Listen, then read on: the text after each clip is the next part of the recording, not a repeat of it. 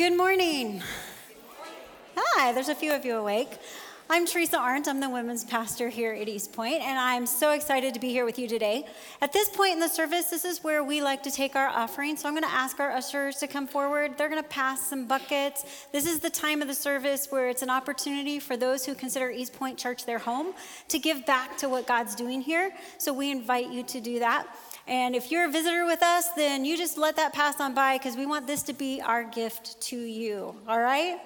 So today we're going to talk about what to do with obstacles. And before we get there, you can open your Bibles or get your Bible apps ready. We're going to land in Mark chapter 2. But before we talk about that, I thought I'd give you a little details about myself. So a lot of people don't realize this, but I'm actually a very quiet, shy introvert by nature. Don't laugh. I know some of you will think that that's not possible, but it's very true. See, I'd rather blend into the crowd than actually be noticed and cause a scene around me. Unless there's something that I want really badly that's worth causing a scene for. Like when I'm really in desperate need of French fries and a chocolate milkshake. When we were in Moscow, Russia, we were in the process of adopting our son. I was tired, I was hungry, I was jet lagged, I was emotional because of all the stuff going on while we were there. And I was in desperate need of some familiar American comfort food. And that was my French fries and chocolate shake when I saw the golden arches in the distance. So we made our way into McDonald's, and we're standing there amongst probably hundreds of people. I mean, this place was packed. It was so crowded. And we stepped into what seemed to be a line. But after about 20 minutes of people cutting in front of us and people pushing through us, we realized, we're not in America anymore. So what we realized was our ability to order our food was based on our ability to actually fight our way through the crowds and the mob and convince the person behind the counter that they should take our order. Okay, so at first I'm thinking, oh my gosh, this is not worth it. I'm too tired for this. But then I realized I want my milkshake and fries. So what I did was completely out of character for me. I start elbowing my way through all of these big Russian men, and I'm fighting my way, shouting above all the crowd so that the person behind the counter could hear me. And I'm literally almost grabbing a hold of them, looking them in the eye, pointing to everything that I want that's on the menu. So because we can't talk, they speak Russian, I speak American, and holding up fingers of how many things I wanted. And as they're preparing it, I'm shouting and saying, yes, yes, no, no, whatever it takes to get my milkshake and fries. See, at that moment, those shake and fries was absolutely worth overcoming my shy countenance, the crowd of rudeness around me, and the language barrier that stood in the way of between me and my fries and my milkshake. Now, since then, because I am a woman of faith, and what God tends to do is he takes our circumstances or things that we've done and he challenges us, I've gently heard Jesus whisper to me, Teresa, I so wish you had that desperate urgency for me sometimes that you portrayed at that McDonald's to get your milkshake and fries. That you are so willing to overcome all the obstacles that stand in the way of you getting to me. But I am going to admit, there are times in my faith that obstacles have presented themselves and it has caused me to want to give up. Anybody else, or am I the only one? Okay, good. So that's what we're going to talk about today. Why is it that I can fight my way to get milkshake and fries, but so easily give up when something blocks my path to Jesus? So in order to start looking at that, we're going to talk about 5 guys who had such an urgent desperation for Jesus that they made some incredibly bold moves for their day and age to overcome every obstacle that was in their way. And that's where we're going to start looking at Mark chapter 2. We're going to start with verses 1 through 4. When Jesus returned to Capernaum, several days later, the news quickly spread that he was back home. Soon, the house where he was staying was so packed with visitors that there was no more room, even outside the door. While he was preaching God's word to them, 4 men arrived carrying a paralyzed man on a mat. They couldn't bring him to Jesus because of the crowd. So they dug a hole through the roof above his head. They lowered the man on his mat right down in front of Jesus. Now, this passage goes on, and it is so rich with detail because it's one of the first times that Jesus declares his power and authority over sin and equality to God to have that power. And he also goes on, and we will see, he actually heals the paralyzed man. But as awesome as this passage is for those revelations, none of that matters if they didn't actually get to Jesus, if they didn't overcome the obstacles in their way to find out what he had for them. So whether you seek an encounter with Jesus for healing in your life, for forgiveness, or even just to simply figure out how to walk out this faith that he's laid before you, you are going to face obstacles. And those obstacles will make you want to give up if you don't have an awareness of who Jesus is and all that he has for you when you reach him. See, if I was not aware of that sweet, silky, chocolatey smoothness that I was going for, I would have opened the door, saw all the people, and turned around about-faced and walked right back out. But I knew how satisfying that milkshake was going to be going down. So it made me fight my way through to get to what I wanted. See, when it comes to encountering Jesus, might I suggest this for our big idea today? That the obstacles we face are not the real problem. But the problem is our lack of awareness and urgency for what we will receive once we get to the presence of Jesus.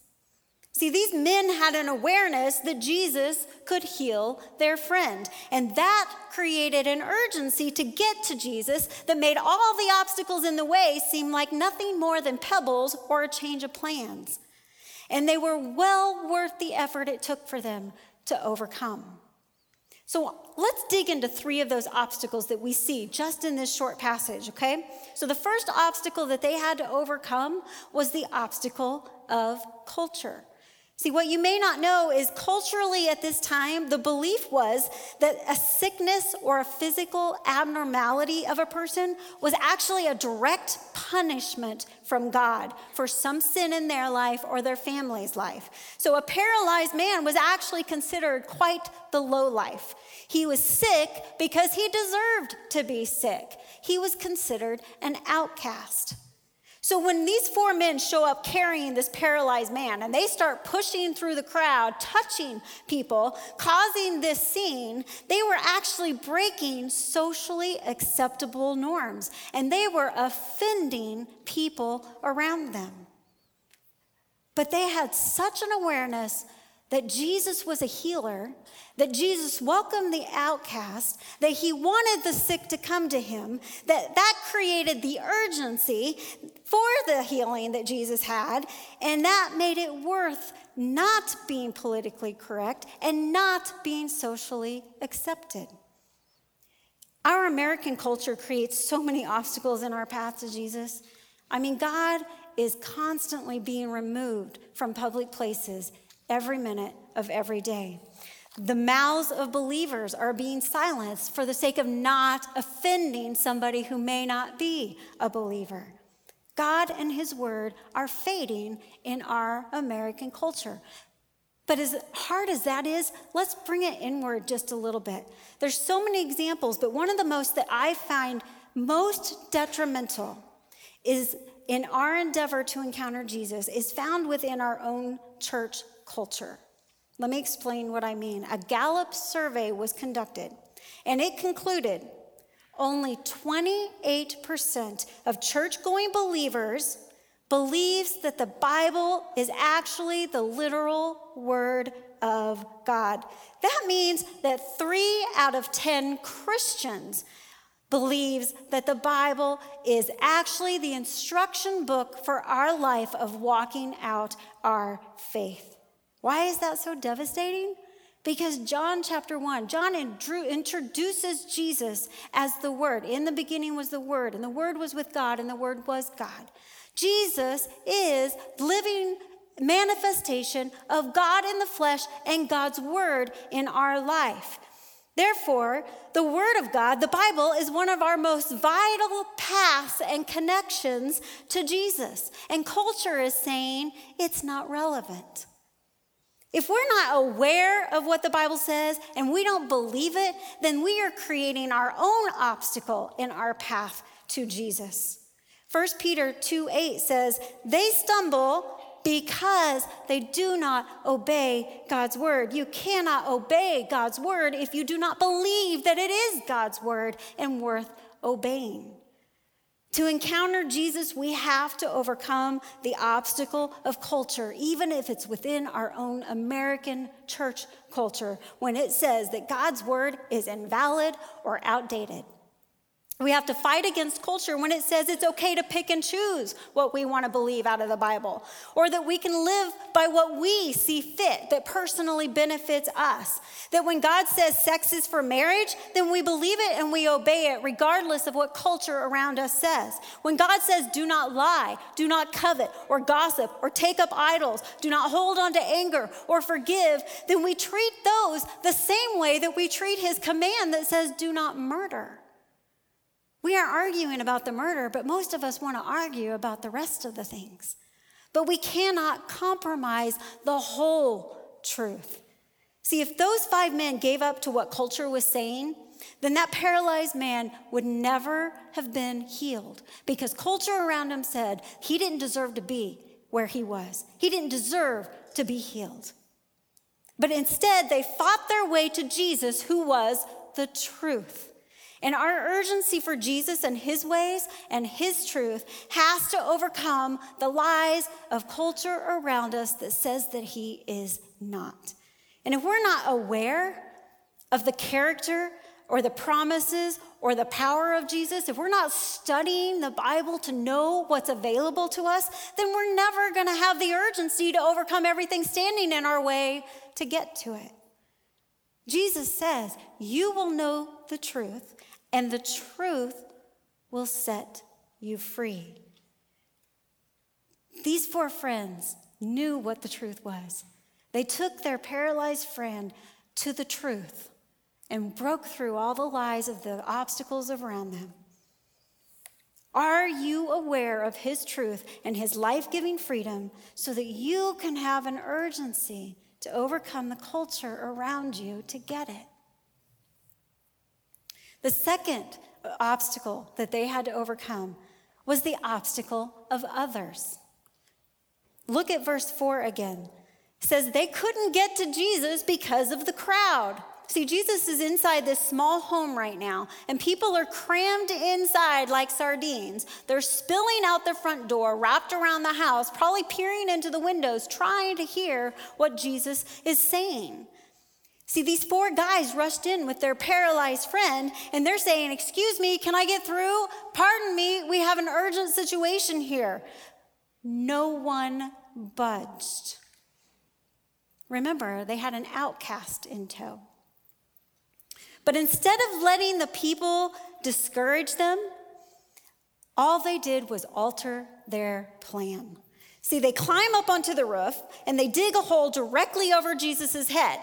Okay, so the way the roofs were made back then, they were flat, and they probably had wooden beams across them, and across the wooden beams, they would lay these branches. And then they would pack mud into the branches, which would dry in the hot sun, creating a surface for them to be on or walk on.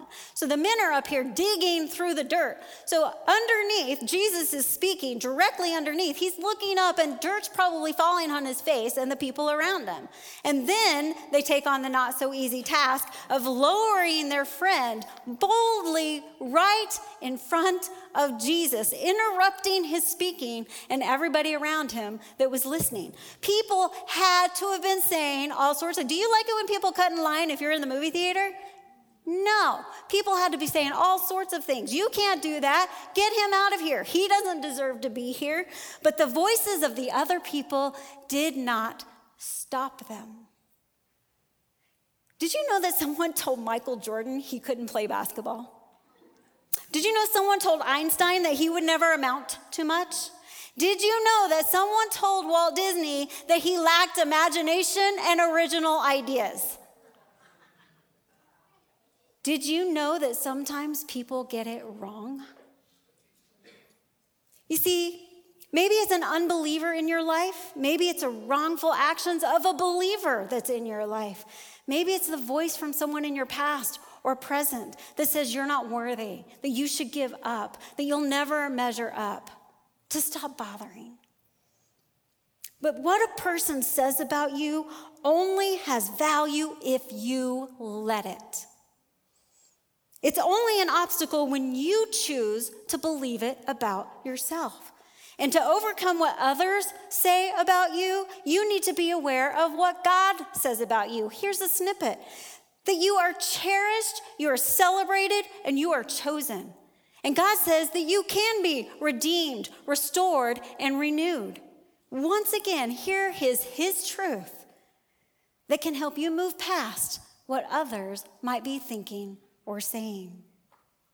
Now, in this passage, some people created obstacles to Jesus while others created openings. Notice that the paralyzed man was taken by the 4 men directly all the way to Jesus. Now, here's what they didn't do. They didn't say, "Oh, man, your life stinks. It sucks to be you. I'll pray for you," and walk away. No, they didn't judge him.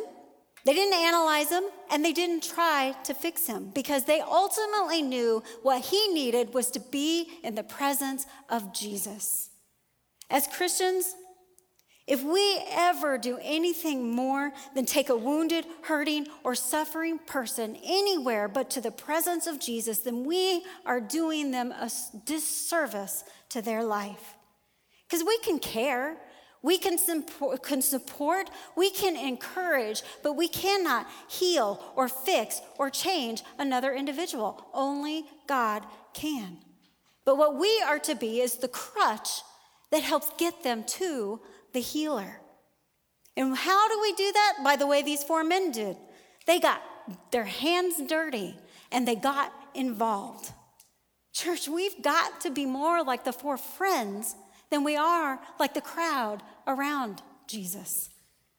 Instead of rushing into our routine of church and life, we need to be asking, who can I bring to Jesus with me? There's a couple of ways to do that, and one of the best ways that we do that is simply by modeling the character of Jesus in our own life.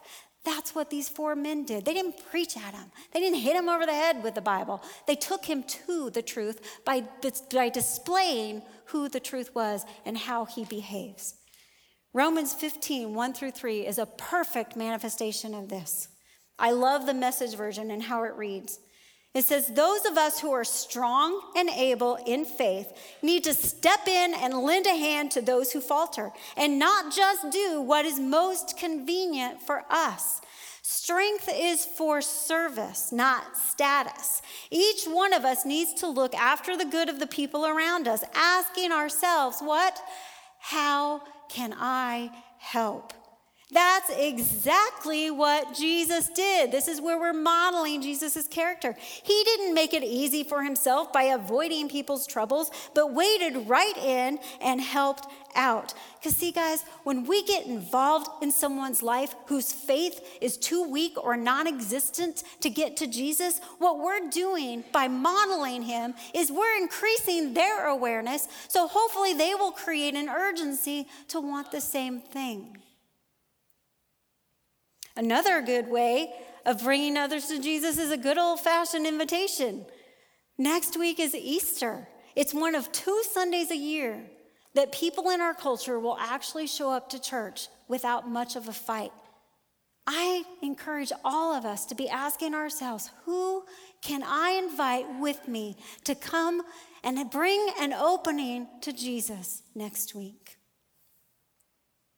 Now, not only do we need to be like the 4 friends, but if we're to overcome the obstacle of people as we strive to encounter Jesus or walk out our faith, then we need others to be that for us. Because let's face it, sometimes our faith gets weak. Have you surrounded yourself with true believers who can help you overcome the lies and the misdirection of others?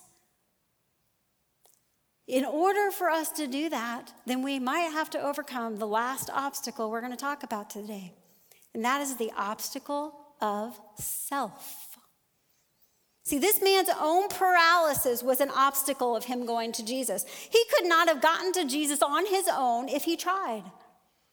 He had to acknowledge his need of someone's help. And in order to do that, he had to overcome his pride to let them help. See, his urgency to see what Jesus would do for him, had to outweigh his internal reasons convincing himself not to go. That I don't want help, I don't need help, I can do this on my own. Or I'm too lost or too far gone. Because how often do we isolate ourselves behind our pain, our sin, our insecurities, our inabilities, or even our unbelief, acting like we're the first person that's ever doubted in the entire existence of this world. But instead of asking for help, embarrassed, guilt-ridden, and alone, what we do is we give up on ourselves. It was this paralyzed man's willingness to be transparent in his needs that allowed for the transformation to happen in his life. Look at how Jesus responds. And see, in verse 5, it tells us that he wasn't just transformed physically, he was also transformed spiritually. Because in verse 5, Jesus says, seeing their faith, Jesus said to the paralyzed man, your sins are forgiven. Now, wait a minute. See, here's the problem with that. The paralyzed man didn't come to talk about his sins. The paralyzed man came to talk about his legs and not working, and he wanted those to be healed. So at that moment, the paralyzed man had a choice. He could have been offended that Jesus didn't give him what he came for, that he was addressing something completely different, maybe even thinking Jesus was ignoring the real problem. He could have been his own obstacle and told his friends, you know what, forget this, I'm out of here, let's go. But he stayed. See, his urgent desperation to get to Jesus, the result of that left him with more than what he came for. See, Jesus, and I'm paraphrasing my own interpretation here, Jesus, I think, looked into his eyes, and what Jesus was saying without saying a word was, I not only have the power to heal you physically, but I have the power to make you whole in your heart and your mind. So therefore, I am going to give you abundantly more than what you even came and asked for. But we have to overcome the obstacle of our own agenda in order to get what Jesus sees as best in our life.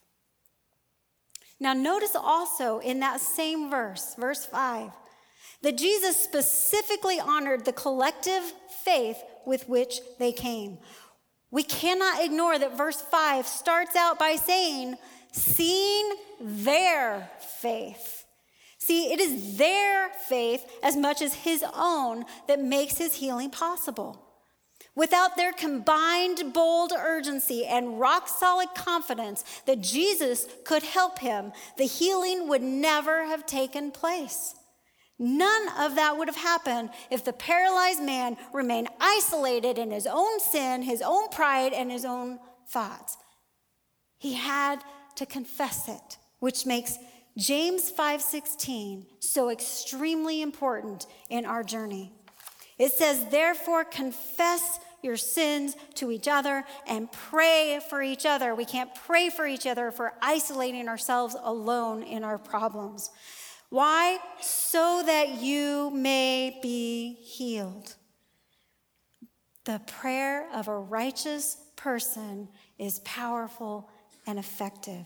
Sometimes our biggest obstacle to encountering Jesus and all that he has for us is our lack of willingness to let others do it with us. But the trade-off is this powerful and effective healing of God. Are you aware of the need for the healing power of Jesus in your life? Then it should create an urgency to overcome your pride, to overcome your sin, to overcome your doubt or unbelief. Confess it to others, to someone else who can have faith for you when you're struggling to have the faith on your own. Because we all falter in our faith at some point and some time. This is called a community of faith for a reason, not an island of faith. Don't do it alone. Now, here is the best part of this whole passage. Notice how the paralyzed man gets out. You remember all those crowds of people that were standing in the way? After confronting the critics in the crowd and telling them that he does have power over sin, and Jesus had this dialogue going with the teachers and the critics of the crowd, he then goes to verse 10 and through verse 12. Then Jesus turned to the paralyzed man. "Stand up, pick up your mat, and go home." And the man jumped up, grabbed his mat, and walked out. Where? Where did he walk through? He walked out through the stunned onlookers, through the crowd of people that were standing in his way. Now they're parting the seas for this paralyzed man to walk out. They were all amazed and praised God, exclaiming, "We've never seen anything like this before." All of a sudden, the critics of the culture, the voices that were shunning them, and even the paralyzed man's own self were completely baffled by the power of what God did in his life. They stood in amazement. So maybe the awareness isn't just for what God can do in us, but right here, Jesus is saying that they were all standing in amazement because suddenly they saw what they deemed impossible. A paralyzed man rising to his feet, standing redeemed in his heart, his soul, his mind, and his strength, and walking straight out of there. You cannot deny the power of God in an instant like that. We can't allow culture or the voices of others or even our own self stand in the way of getting to Jesus and receiving all that he has for us. We have to become aware of who he is and all that he has so that we can create that desperate urgency that makes every obstacle in our way seem like nothing more than a pebble or a change of plans. When I was 16, I was saved pretty young. So when I was 16, I knew that God was calling me to travel around and teach God's word, kind of like a special speaker that traveled around all different places. So I enrolled in a Christian university as a religion major. Now, while I was encouraged by some, there were some pretty strong voices that were basically deterring me from following my calling. See, they opposed having a female in their religion classes, and some of those voices were actually professors in authority over my life. Long story short, the urgency I had for Jesus could not stand up to the voices of those around me. I instead chose their approval and their acceptance. So, as a result, I walked away from my calling. I did not walk away from Jesus, but I walked away from all that he called me to and all that he had for me. Fast forward to about a few years ago. I was asked to speak for a 10-minute little speaking session for a mini conference that we were doing for about 50 people. So as I'm standing there and I'm talking with what God prepared on my heart to share with those 50 people, I gently hear whisper of God's voice in the back of my head saying, "I still have this for you." Now, by this time in my life, I had learned that what Jesus had for me was worth the fight and the battle to overcome. So I said, okay, God, all right, I'm going to obey. But I asked him, would you please confirm that for me, just so that I have something to stand on? Because God is gracious. He did. But it was about 2 years after that little 10-minute speaking session, and many life changes later, Kurt, our very own pastor, walks into my office and he looks me in the eye and he says, how would you like to speak at East Point Sunday services once in a while? I had to say yes, because God was opening the door to even what I shut long ago. Now, do you think there haven't been obstacles even still? Absolutely, yes. It's not necessarily the professors that I had back then, but now it's my own self. Because every time I prepare a message and I want to stand up here and speak in front of you or anywhere else, I hear, Teresa, you're not good enough. Teresa, you're not capable of doing this. It's too late for you. You missed your chance. You missed your opportunity. What will others think? What makes you think you have anything worthwhile to say? That's the obstacles I continue to overcome. Why and how do I overcome them? Because I have surrounded myself literally with 3 or 4 people who will literally speak truth into my life. When I call them and say I'm wavering, they say, no, this is what God has for you, and you will push through because you know what God has for you is abundantly above and beyond anything you can ask or imagine or create with your own life. Therefore, it's because of that I can stand up here today redeemed in God's presence, knowing that I am fulfilling all that he has for me. And that is what I want for all of you. If only I had trusted God way back then, all the things that he could have done in my life. But you know what? I can stand up here today and say, thank God he is a God of second chances. And that is what he is saying to you today. Everyone in this room will face obstacles as you seek to encounter Jesus for healing in your own personal life, for healing in your family's life, for healing in whatever you're looking for. Every one of you will seek. When you seek Jesus and all that's best for him, will have an enormous amount of obstacles, because you know who doesn't want you to get there is the enemy.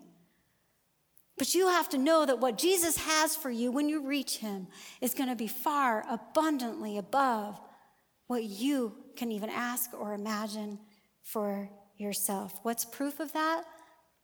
Jesus is proof of that. Jesus is the ultimate example. He overcame the culture. He overcame the critics. He overcame the denial of his friends, the betrayal of one of his closest companions. And ultimately, he overcame himself to die on the cross. Why did he do that? Because he had such an urgency and awareness that if he didn't, all of us would perish. But he had such a desire that none of us should perish, that for your sake and for my sake, he pushed through those obstacles, he pushed through the pain, and he died on the cross so that every one of us in this room can stand redeemed in the presence of Jesus. That is what I want for all of us. Let me pray for us. Lord Jesus, first of all, thank you that you are the ultimate overcomer.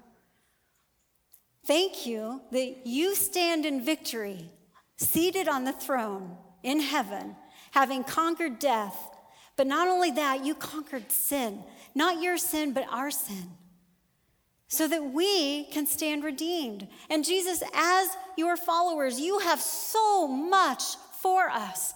We never stop growing in you. We never stop receiving more of what you have for us. But there will always be obstacles in our way to get them. Lord, right here, right now, I pray that you would help increase our awareness of what you have for us in our collective faith here at East Point, as well as in each individual's heart. That we would choose to not only know what you have, but believe that you have it and that it's best for us. And that it will make and drive us to overcome the obstacles that stand in our way. because you are worth reaching, Jesus. You are worth the effort. You are worth the fight. And so are we, and you proved that on the cross. And maybe you're here today and this is kind of new for you and you've never accepted Jesus. You've never actually reached Jesus for the first time. You've never actually realized that his forgiveness of sins brings you a new life of freedom in Christ. I want to pray for you right now. If you want that, then pray that with me right now. Lord Jesus, I confess that I can no longer do this life on my own. I confess my pride, my sin, my guilt, my shame. You died for all of those things so that I could be free from every single one of them. And Lord, I accept that from you. And I trust that you are the truth. And I will seek after your truth for my life from here on out, because I want what you have for me, not what the world has for me. Thank you, Jesus, for your covering, for your forgiveness, for your healing, for your power. Lord, we commit all of these things to you and ask that you would deplete the obstacles just like you depleted death on the cross. Give us that same power in our life, Jesus, to make us overcomers in this life. In your name I pray. Amen. Would you stand with me? We're going to sing one last song. The obstacle of culture is not here right now, because we are a Bible-believing church that knows that the truth will set you free. The obstacle of others is not here right now, because you have people surrounding you that are praying that each of you will have an encounter with Jesus. The only obstacle that might still be standing in the way is yourself. As you sing this song, I pray that you can lay down all of those things that may stand in the way of you encountering Jesus in a real and personal way right here, right now. As we sing this song, pray that that happens for you. I pray that that song is your anthem this week. And I pray that you can walk out these doors, face your obstacles in a whole new light, that you're aware of what's waiting on the other side of them. If you became a Christ follower today, for the first time you accepted Jesus, we have a gift for you on the tables on your way out the door. It's just this little gift bag. It's got a Bible and some good first step instructions on how to get you started. One of the best ways to get you started is, if you just made a decision for Christ, is come back next week and get baptized, because that's a surefire way for the Holy Spirit to manifest your decision in Christ and make others aware of what Jesus is doing in you. If you need prayer, if you need someone to partner with you, to surround you, to take you to Jesus, we're going to have a prayer team at the front. Come forward and talk to them. Tell somebody about your experience with Jesus. I hope to see all of you back next week. Thank you for letting me share my heart. Have an incredible week coming up. Love you guys.